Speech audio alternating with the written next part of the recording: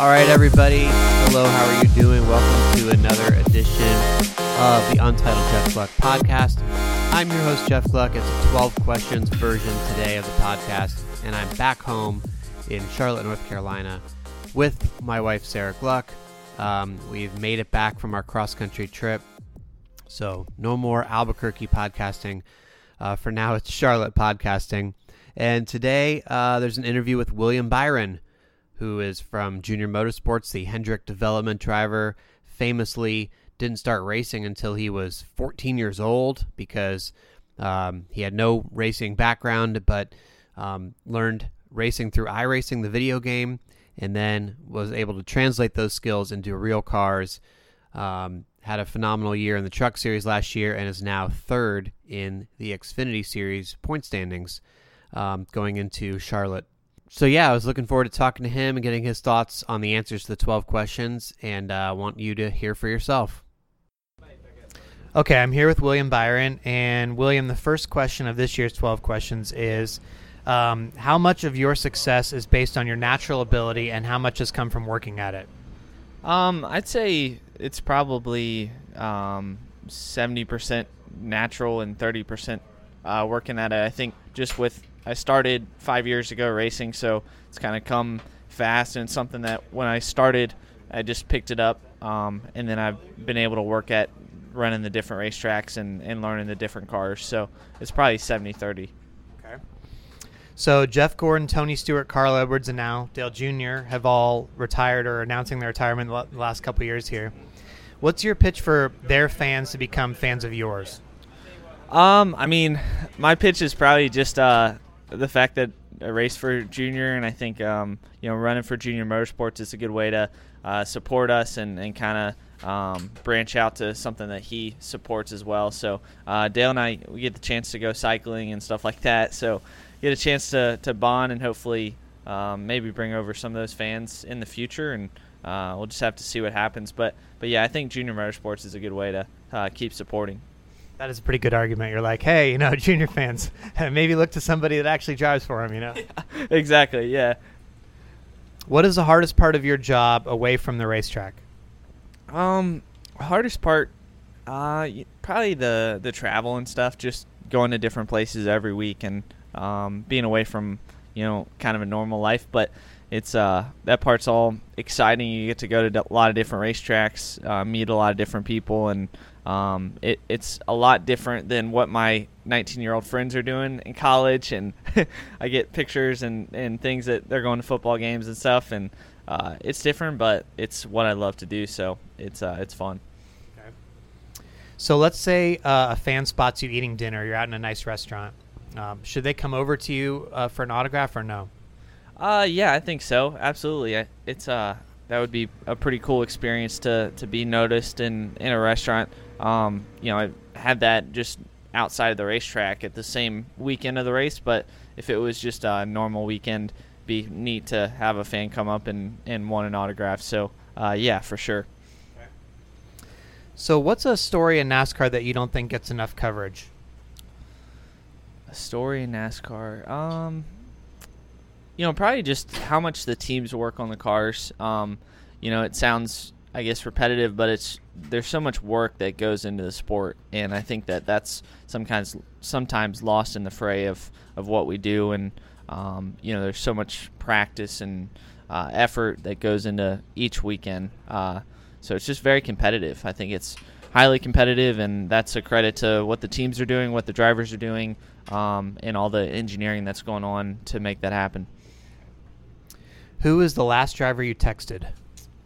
Probably Dale. We were going riding last week, Wednesday, and he was the peer pressure set in of going to ride with him. I didn't really want to at first, but yeah, we just probably Dale and all our kind of group chat that we have, and just talking about fitness stuff, and that's been the hot topic lately. So just been doing that during the week.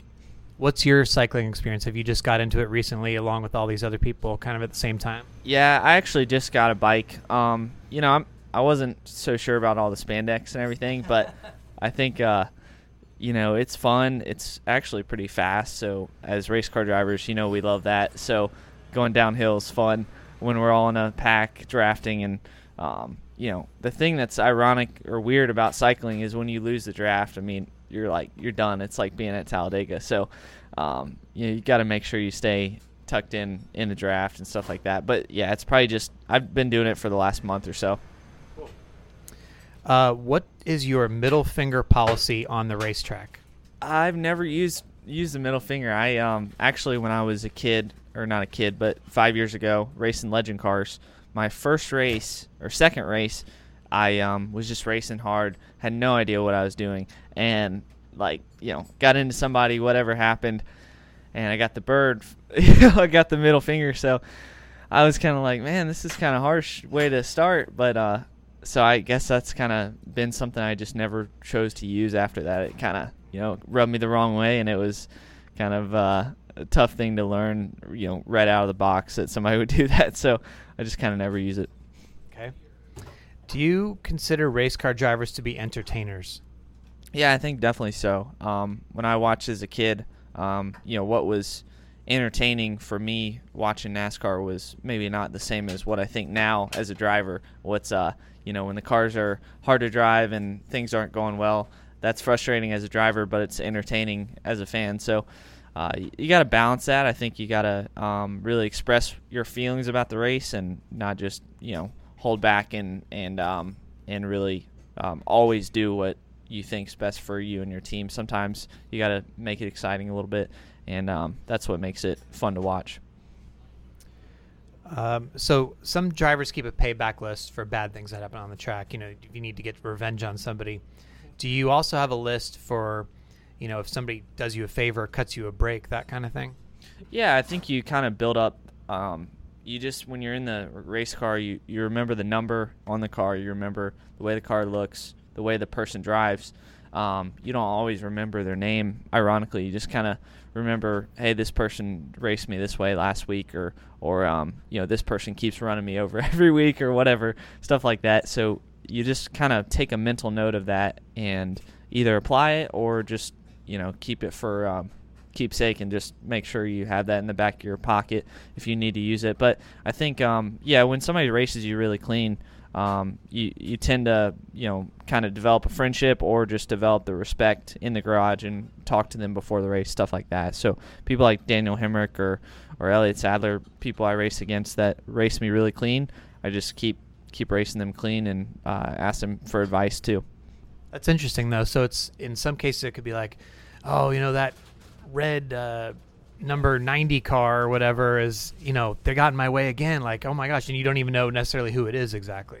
Yeah, I mean, I know who it is, but the car and the number kind of take a personality of its own. Okay. And I think, I kind of think of that differently than when I see the guy in the garage. Kind of think of them as the race car driver, because I think we all change when we're in the helmet. I mean, we definitely do, because there's, it's never the same as you expect that person to be. So that's probably the biggest difference. Okay. Who's the most famous person you've had dinner with? I don't know. I'd say in racing, just probably Mr. H, and that's probably, for me growing up, that was the most famous person I could picture, and Mr. H, and really just Jimmy or something like that would be the most famous person. That has to be a fun dinner. Like, yeah. I'm sure you, even though you've made it to this point, I'm sure you sort of still pinch yourselves at sometimes, be like, wow, this is pretty cool, Yeah, I know. It was kind of just going to some of the luncheons and dinners that we have, functions, probably to the NASCAR Hall of Fame deal he had in January was really cool. So, probably just those things were really neat. What is something about yourself that you would like to change?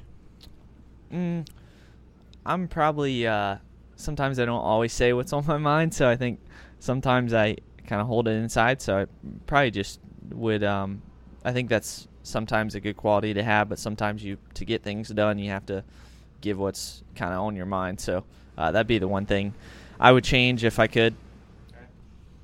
So the last interview I did was actually with Daniel Hemrick.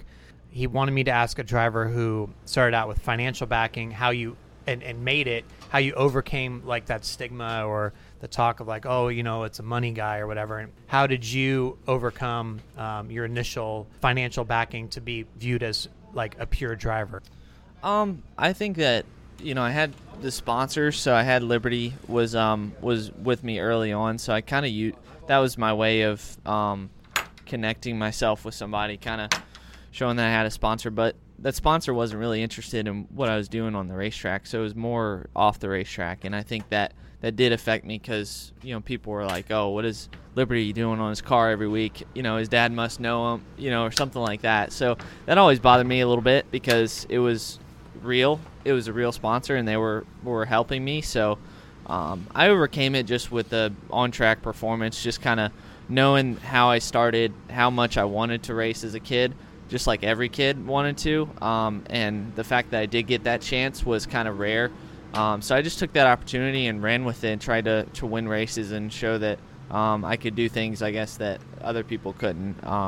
And that's I guess, how I got to this point. And now I've kind of overcome that and been able to just be with, JRM and Hendrick and everybody to support me now. I don't know who the next interview is going to be with, but do you have a general question that I could ask the next driver? General question.